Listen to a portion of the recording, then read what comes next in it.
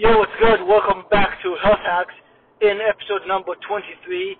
Today, I would like to talk about how to eat healthy in restaurants when you're going out, when you're with friends, at a picnic, at a buffet, at a wedding, whatever you're at, whenever you're eating, not at home. Because, let's be realistic. Yes, eating at home is generally healthier than eating outside restaurants. However, we can't live our whole life eating from our own kitchen. Events happen, we want to have fun, we want to go out, and it'd be awkward to, go to a birthday party and not eat, or go to some event, go to some dinner, and not eat out, eat right before or after in your house. You don't want to be that guy, you don't want to be that person that, oh, I'm not eating, I'm on a diet. The reason why I train so hard and the reason why I eat so healthy is because I don't want to be that person who is at a wedding, everybody's celebrating, having cake, and I'm like, no thanks. I want to have cake when I want to have cake. If it's a celebration, if it's like an occasion, then yeah, I want to celebrate. So that's a big reason why that should motivate you to eat healthy when you're alone. Just think about, okay, when there's an event, when there is some occasion, when I am with other people, then I'll be more motivated to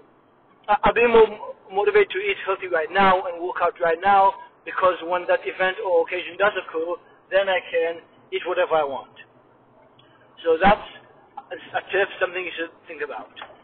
But, when you're at a wedding, for example, and you don't say, I'm not going to eat any cake. Instead, think, okay, I worked hard throughout months before, and to compensate for me eating the cake, for example, I'm going to eat less chicken. I'm going to eat slightly less carbs, slightly less rice. I'm going to be consuming slightly less food throughout the day. Maybe the only time I will eat is during the wedding. I won't eat breakfast, something like that. Or if you're going out to a restaurant with friends, maybe you're going to eat less right before the restaurant. Or if you do go to a restaurant and you want to eat a bunch, that's fine. Just keep in mind that when you're alone, then you're going to eat healthy.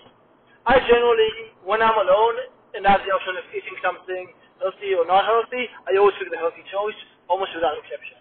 But when I'm at a restaurant with other people and friends, then I would like to enjoy the time more, because food is also a social thing. It just gets me.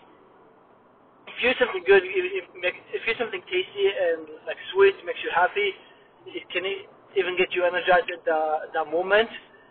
So when I'm at a restaurant, then I might order more unhealthy things than I usually do. And especially when I'm at a restaurant, I usually try to order things that I can't make at home.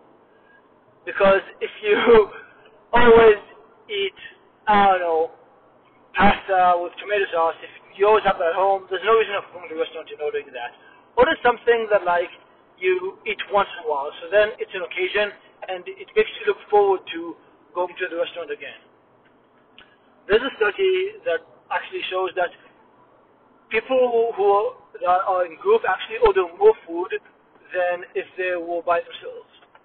Than if they were by themselves.